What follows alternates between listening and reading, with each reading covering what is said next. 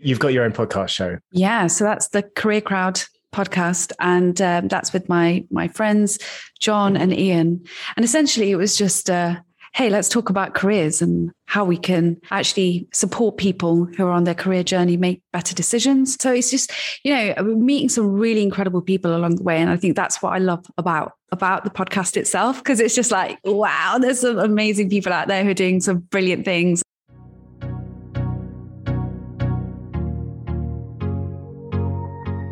Welcome to the Sonship Podcast. I'm your host, Danny Attias. The Sonship Podcast is all about hearing inspiring stories from people with purpose. And today's person with purpose is Mittal Vanki. She's the founder and the CEO of Spark Academy, a tutoring service which specializes in holistic and academic provision for maths, English, and science. Mittal believes she is creating a legacy that inspires future generations to become the best versions of themselves, supporting them to discover, accomplish, and surpass their own perceived potential. Mittal is also MBA qualified, and she was recently awarded the MBA Student of the Year Award, a global award out of 20,000 students. I'm just going to pause there for a moment. That is incredible. I'm surrounded by MBA students every working day now that I'm at the London Business School. That is incredible. You've got some tough competition. Mittal is an award-winning businesswoman, chartered certified manager, university board member, podcaster, I'm feeling the pressure, and author.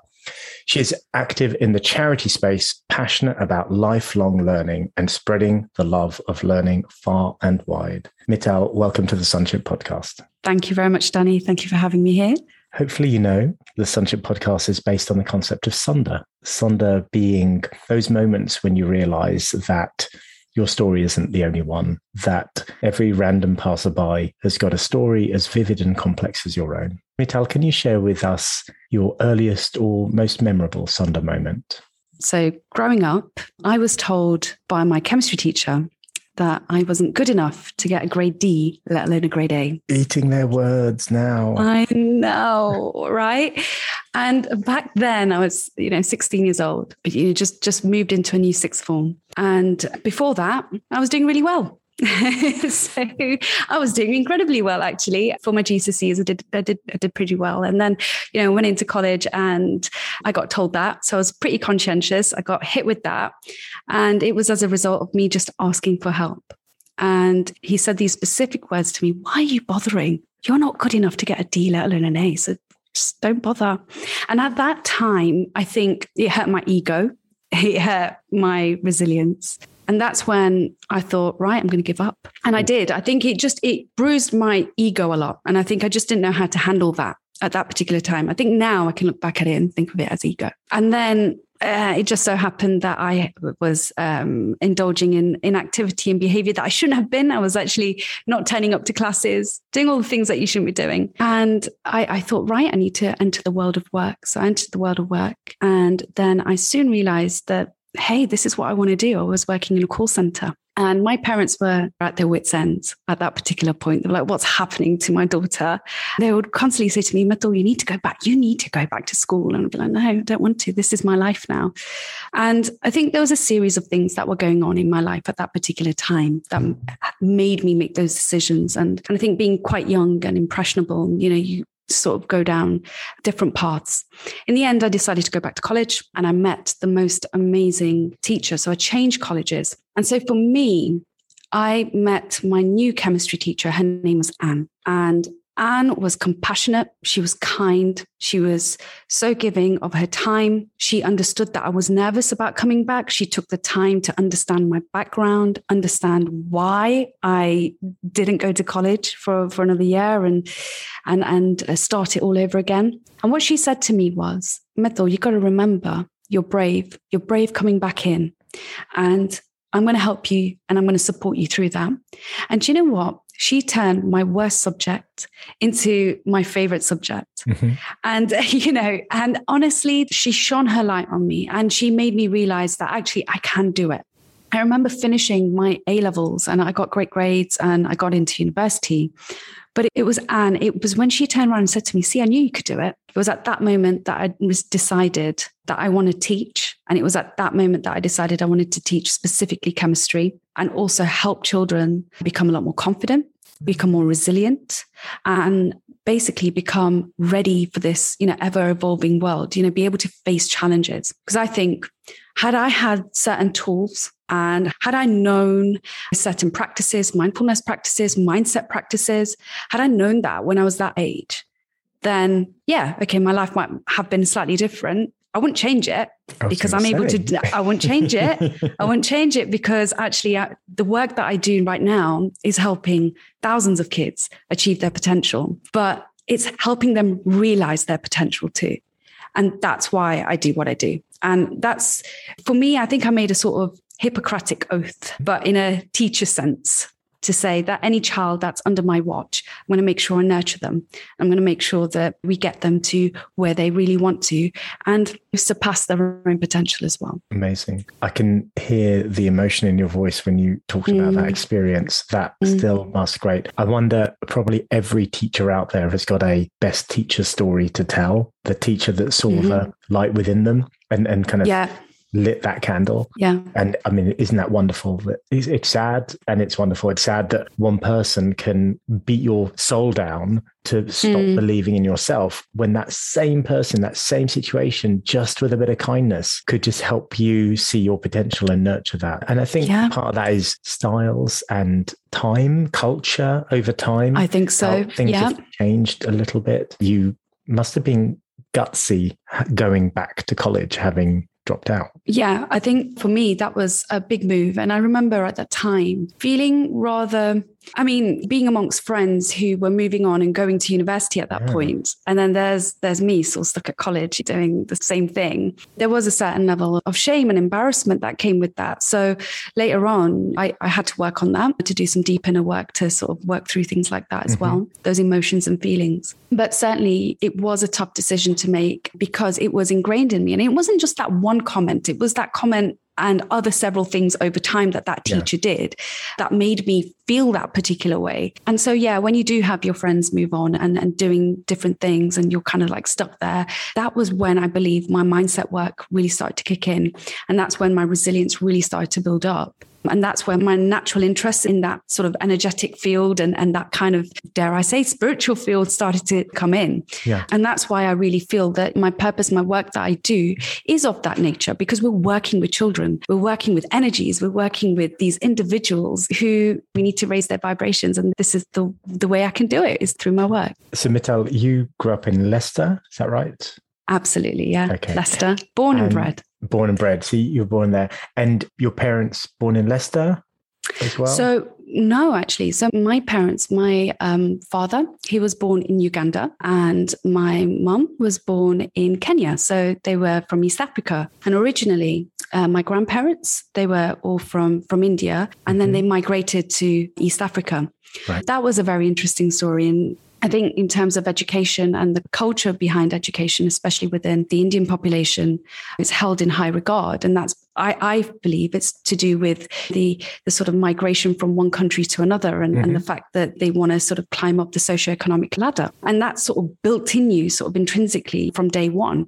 My father, unfortunately, his whole family actually was separated at one point, somewhere in India, somewhere in Uganda, somewhere in the UK. And that was, as a result of the Idi Amin regime. Yeah. Fortunately, in the end, my father was able to come into the UK. He met my mum and they got married. And that's how it's still gone. I find the whole East African Indian sort of story really, really interesting. And the story of entrepreneurialism and also the ability to sort of hold education in high regard as well. So it's a common theme that I've been finding amongst the East African Asians in particular. Yeah, I know a few East African Asians, actually Kenyan, Indian Kenyan descent. And that and my own family are also from Africa, but en route. So African kind of migrants.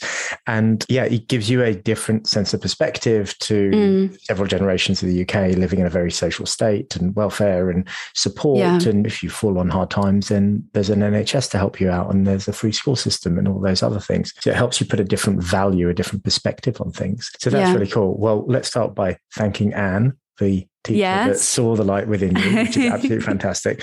And so were you out of school for a year or more? Yeah, so about a year I was. You lost one academic year. Yeah. And then I went back in and I went back into a different college, and it wasn't a sixth form. It was actually a further education college. So back in the day, there was a bit of a stigma attached to that. Gosh, going to an FE, that was the sort of, oh, you're going there. Yes, I'm going there. So there was that attached to it, as well as, oh gosh, essentially you're retaking and you're having to still stay there. But I'm grateful. Yeah. I got into University of Leicester. I was going to say, then you got into your hometown university. Absolutely. And did your chemistry degree there? Yeah. So actually I did my degree in physiology and pharmacology. So there was a lot of chemistry and biology. Yeah. And some physics involved in that as well. Now, when I look back, I just wish I had just done straight chemistry. But at the same time, I love the fact that I was able to access some really great modules, which were based on the mind, the brain, neuroplasticity. And that's the stuff that I'm naturally interested in now, all the Dr. Joe Dispenza stuff. And, that's right up my street, For me, I thought that those modules were really inspiring. And then the idea that our brain is plastic, that we have this infinite potential of creating neurons and connections. We have the ability to build new neurons based on experiences. And that made me think about, linking it back to mindfulness and mindset and things like that, the habits that we form and that we create. For me, that made a lot of sense. And that's why I really enjoyed that aspect of the degree, as well as all the chemistry. Don't get me wrong, chemistry is the best subject in the world. Nothing will ever beat chemistry.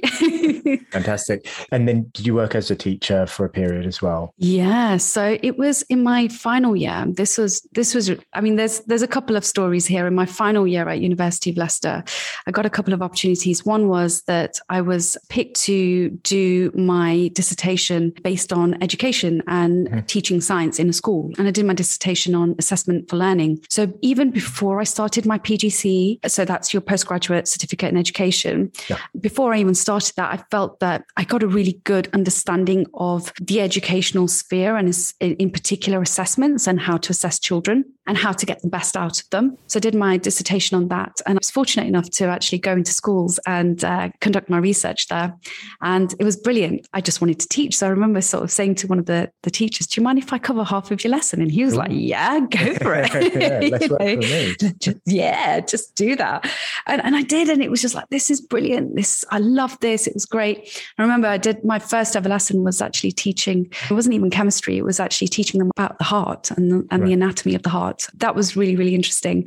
So that was my route. I knew, PGC, I did that at the University of Nottingham. And the reason why I chose Nottingham at that time was because they did something called a graduate training program, which for me was the better route to take rather than the PGC route. And there was a reason for that. The back of my mind, even when I was doing my undergraduate degree, I had my old chemistry teacher saying to me, still can't do it. Yeah. So although I'd overcome my sort of fears with chemistry and biology and maths, I self-taught myself English language A-level. So I did 4. And then even then I had this sort of thought at the back of my mind that you still can't do it. So do you know what? Don't go down the pure academic route of the PGCE. But when I look back at that whole situation, I think when I reflect on it and I've journaled on it as well, what came about was I still had that seed of doubt in my mind that said, you can't do it. Even though you managed to get great A-levels, you managed to do well in your degree, you're still not an academic at the heart of it. I was getting all that test anxiety, exam anxiety. I dealt with it at the time, but now I can really understand and relate to the students that we teach when they turn around and say, like, I'm really stressed out about these exams. And most of the time it's because they've got this fear of they can't do it. And so it's working on the I can't do it bit and making it to I can do it. And so for me, that brought me to my MBA many years later, actually doing the MBA. But after I did my PGC, I worked in schools for a number of years and I loved it. So I became a qualified teacher of science. I was fortunate enough to teach some amazing kids up to GCSE science and also teach them A-level chemistry. I had amazing mentors as well who really helped shape my teaching philosophy. And I thought that was really, really important. Mentorship is extremely important. But there was something that was happening at the same time. So whilst I was doing my undergraduate degree, when I was writing my dissertation, I obviously naturally took a bit of a break whilst I was in the library writing my dissertation. And I was walking in the foyer and I saw an advert come up on the board. And the advert was about starting up your own business. and you can get £2,000 funding for it. Now, if I set the scene a little bit more, whilst I was doing my physiology and pharmacology degree, I was still working at the bank, so the bank call center. So all that time, I managed to still keep my part-time jobs. And they got to a point where the 2008 recession hit. So when the 2008 recession hit, there were cuts and all sorts of stuff. So I decided, okay, right, my time's up now at the bank. I got told my time was up at the bank as well. And then I thought, wow, what am I going to do? So at that point, just a couple of months before, I'd purchased a car. Okay, it was my first car. It was my Vauxhall Corsa, and I loved it to bits, but it was an absolute banger of a car. And it would fall apart. Everything that you could imagine would go wrong with it. I mean, there was one point I was driving around and the engine just fell off. I mean, it was ridiculous. My justification was, I'm in Leicester. I live in Leicester, so I should have a car so I could drive to university and be really cool, right? Anyway, I thought, wow, okay, now I don't have a job. What do I need to do? And so I sat there and I thought, right, I need to leverage my skills. What skills do I have? Okay, let me try tutoring. And do you know what? I'm going to try tutoring chemistry because Anne really boosted me up at that point. Yeah. So I was like, right, I'm going to tutor chemistry. So hold on. So you were still in contact? You were still in contact with Anne? No, so this is so this is a couple of years after, yeah. But Anne's had a lasting impression on me. Yeah, so you've got Anne on one shoulder and you've got this other guy on the other shoulder. Yeah, they're whispering in your ear all the time. They're whispering in my ear all the time. So then I thought, right, well, how can I leverage that? I think that's where my entrepreneurial spirit started to kick in. Essentially, I went home that night and I made these flyers on Word. Who makes flyers on Word? Literally, and I printed out a whole load. I remember I went round our estate and then a whole load of other estates. I think in total, my first batch, there was about 3,000 homes. And then my second batch, 10,000 homes. I couldn't afford to pay somebody to deliver my leaflets at that time. So I did it myself over the summer. This just demonstrates the poor quality of my marketing because out of all of those leaflets, I had only one person call me, right? Oh my goodness. One person called me to say, I'd have been worried. What if I got a call by 1,000 people? But I mean, no, clearly. But oh my goodness. My marketing skills are terrible at that point. But should have used PowerPoint. That's the thing. Exactly. Should have used PowerPoint. Exactly. And then that one parent, I'm in contact with them today. I've taught their children since they were the age of 8. They're now optometrists. One's an actuarist. Oh. I know they're doing so well. They then recommended me to other parents, and then other parents started talking about it. So it was more word of mouth. One client turned into 10 turned into like sort of 20 turned into 30. And I was like, wow, okay, so I'm trying to do my degree and I'm trying to sort of help these kids. Doing your degree at this point. Yeah, so doing my degree, helping the kids. So I was like, gosh, okay, there's got to be a way of going about this. And then when I saw that advert, I was like, this sounds good. This sounds good. And that night, I should have really been writing my dissertation. But actually, I decided to submit a business plan. And so I sat there all night writing this business plan up and essentially turning it into not one-to-one tutoring, but a group tutoring service. And I pitched that. It was to a company that still offers amazing grants to startups called Unlimited. And it was through the University of Leicester that I was able to achieve that and get £2,000. And that's how the story of my company now, Spark Academy, was born. Oh, wow. So Spark Academy was born as a result of that. And that was through University of Leicester and the support that they provided as well. So I'm always very grateful to them for that. We speak to a lot of people with purpose and they are mentoring and they are coaching and they are advising. And it's realizing the enormous stories that grow out of one interaction, 2,000 in real terms, not an enormous grant, but one £2,000 grant it wasn't just about the cash, but it was about triggering that thought that what can I do? And here's someone to actually support my idea and I'm going to create a business plan. It's fantastic. It's really cool. Absolutely. How you've been able to grow all of that. Yeah. And now we're serving so many kids and we're able to help children, not only in Leicester, but we're to open it out online across the UK. We've got a global tech partner on board with what we're doing. It's wonderful to see, when I look back, at that time, that £2,000 has made such a difference. Yeah. We've taught over about 5,000 kids now such an impact on their lives. We're doing an alumni series with our kids. So we're interviewing a lot of our kids now. It was so beautiful to see during the pandemic, a lot of the kids that we taught and that I taught personally now sort of working frontline on the NHS, they were doing their bit. They were absolutely phenomenal. And I'm just like, wow, that's what that £2,000 funding did. It allowed to create better futures. It allowed to improve lives and ultimately improve the world that we live in, right? These individuals are changing the world that we live in, and they're making an impact to so many people around them. And that's what drives me absolutely every single day. And that's why they call it seed funding, isn't it? That you just plant that seed and off you go. Yeah. So how long ago was that, Mital? So that was, I believe, in 2011 that we got the funding for that. Mm-hmm. And that's when I decided to put a huge deposit down for a rental space on a high street, and it just grew from there. And then in 2013, so I was still working in school at this particular point as a teacher. It got to a point where, and this was a pivotal moment for me, I was working 7 days a week. So I was doing my Monday to Friday teaching in school. Then straight after work, I would then go to the centres and teach the kids there at Spark. And I was doing that literally Monday to Friday, and then Saturday mornings. I'd be teaching till about 5 on Saturday. And then on Sunday mornings, I was getting incredibly tired. Although I was young, I was energetic. I think I was moving at such a pace that one Easter, I remember coming home with a pile of marking this high, and that was from school. And then I had a pile of marking this high, and I love marking and I love providing my kids feedback. But it got to a point where I was like, whoa, I can't do this. And I remember I had a bit of a meltdown, I sort of broke down. I was like, I can't. I think my perfectionism and things like that started to kick in. And I was like, wow, am I able to serve these kids the best way I possibly can right now? Am I able to give them all my energy? And I felt like I wasn't able to do that.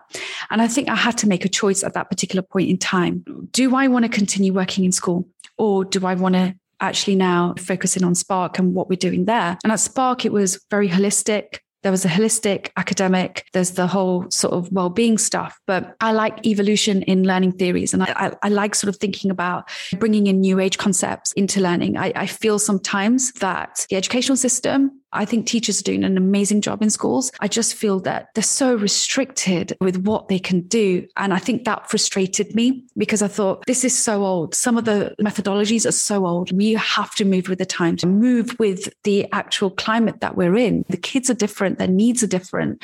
And I just felt that the educational system wasn't catching up to that. And so I decided in 2013 to leave. And at which point I remember I was having this discussion with my father, and we were driving down a main road in Leicester. It's called Melton Road. So Belgrave Road going into Melton Road. That's the Golden Mile, as people would know it. And I saw a property for sale at that particular point on the main stretch. And I said to Dad, oh, Dad, do you think, doesn't that, I don't know, there's something about that property. I just want to, can we book a viewing? What do you think? My dad's he's a risk taker.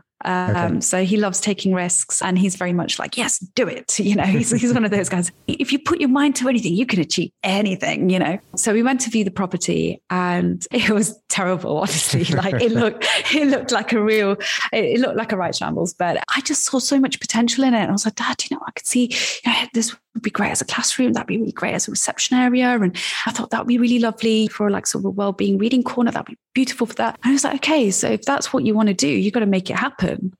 So what are you going to do to make it happen? And so obviously I had to give my notice in at school. And then I decided, right, I'm going to purchase this property. And that was one of the biggest decisions I made, taking on a huge mortgage. And then on top, just pinning all my dreams and aspirations into that. There's some scary stories that go with it. There was a time where no one walked through the door. It was hard, that initial period. But fortunately, more and more people started to come in, and word got out, and it was wonderful. And I think those first 6 months of me opening up the centre on Melton Road, I think really tested my well-being and my resilience. It was one of the hardest things I think I've ever gone through, because it was that uncertainty of, will it work? Will it not work? But I think when you're in that sort of position, you go to that point where you're like, right, I'm gonna do everything it takes to make this work, to make this happen. And I did. I just fought, and it worked, fortunately. You start by you're teaching and tutoring, and you're about to have a meltdown or have a meltdown, whichever way it goes. and you think, I know what I'll do, take on more risk, more work, just because I really want to get to that meltdown. Okay. Yeah. So, I mean, obviously what you did is immerse yourself full time into tutoring and then decide to kind of grow it. And at that point, were you the only tutor? Did you have staff? Do you have volunteers? So it was myself, and there was a couple of tutors who work sort of part-time. Now we've got a great team. There's about 7 of us in our team that work full-time. Yeah. So the model of our tutoring has changed significantly since back in the day. It was interesting, to say the least. There was a lot of learnings that I had to take. And I think naturally what happened to me at that particular moment in time was, okay, right. Yeah, I've got that entrepreneurial spirit. Yes, I've come from a science background, but do I actually understand business academically? Do I get that? And I think it was that realization for me that, I did from 2013 to about 2017. I think my entrepreneurial spirit got me to that particular point. Yeah. But then when I was looking to sort of hope to achieving scale and growth and that sort of thing, I thought, right, I need to view things from a different perspective. I need to be around people that are going to be able to help me see things objectively and maybe sort of help me with my blue sky thinking. And I think that was what really sparked this whole idea of doing the MBA. Back to University of Leicester. Exactly. Yeah. So there was 2 things that sparked it. One was, right, there's only so far my entrepreneurial spirit will take me. Second was, right, Mithil, now that you've been doing all your energy work and your internal work and working through all your sort of feelings and emotions surrounding, your previous experiences as being a student, here you are teaching these kids and helping them on their journey. But have you really helped yourself? Have you faced your fears? Have you done that? And that's why I think for me it was, right, let me do this MBA. Let me do it. It's a 2.5-year course. It's absolutely scary. Okay. So you did it part-time. I did it part-time, right. 2.5 years. And it was distance learning, and there was a bit of blended learning involved as well. So there was ability to go on campus for masterclasses and things like that. That was another scary decision that I made, because I was trying to make sure that I was still running the organization and at the same time ensuring that I'm spending enough time on the MBA itself. I think it was one of the, honestly, for me, the best things I've ever done in my life. It helped me face my fears. The subjects that I was most scared of, the finance, the economics, the accounting, became my best subjects, as they do. I don't know, it seems to be a theme in my life. Everything that I'm scared of turns out to be like the stuff that I love the most. I was around the most phenomenal people. I think I had a little bit of imposter syndrome initially. It was like, oh, there's little old me from Spark Academy. And then there's these big guys, who are working for like Coca-Cola, Johnson & Johnson, Yamaha, these massive companies. And you're like, so what do I have to bring to the table? And it was only after one of my peers said to me, Mithil, you've got a completely different perspective. Large organizations are looking for that sort of energy that small companies have. And actually, I learned so much from that process. And at the same time,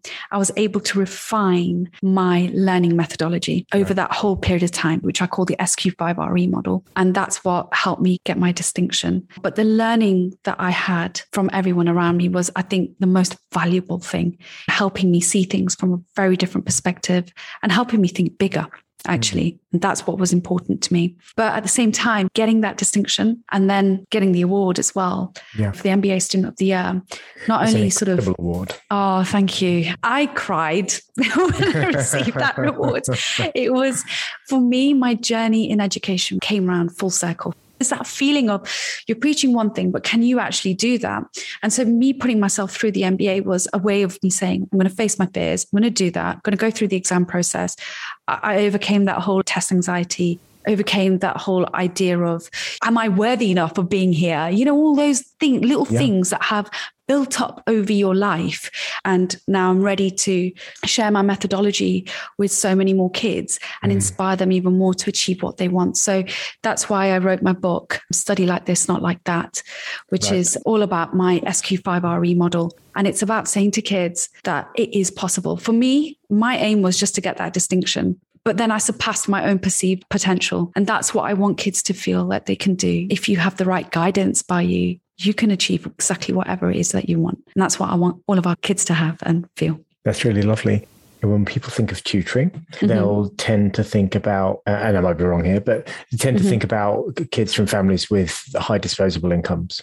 Mm-hmm. So the kids that are coming to Spark Academy, have they already got a good start in life, or have you got a real diverse group there? And how do you cater those different communities? So when I first set out Spark, for me, social entrepreneurs is for me, that's the most important bit. I want to make an impact on society. Climbing up the socioeconomic ladder for me is really important. And I think that's ingrained in me, from a cultural viewpoint. My parents, when they came to this country, they had nothing and they had to work for it. I just think if I'm offering a service, I want to make sure it's affordable.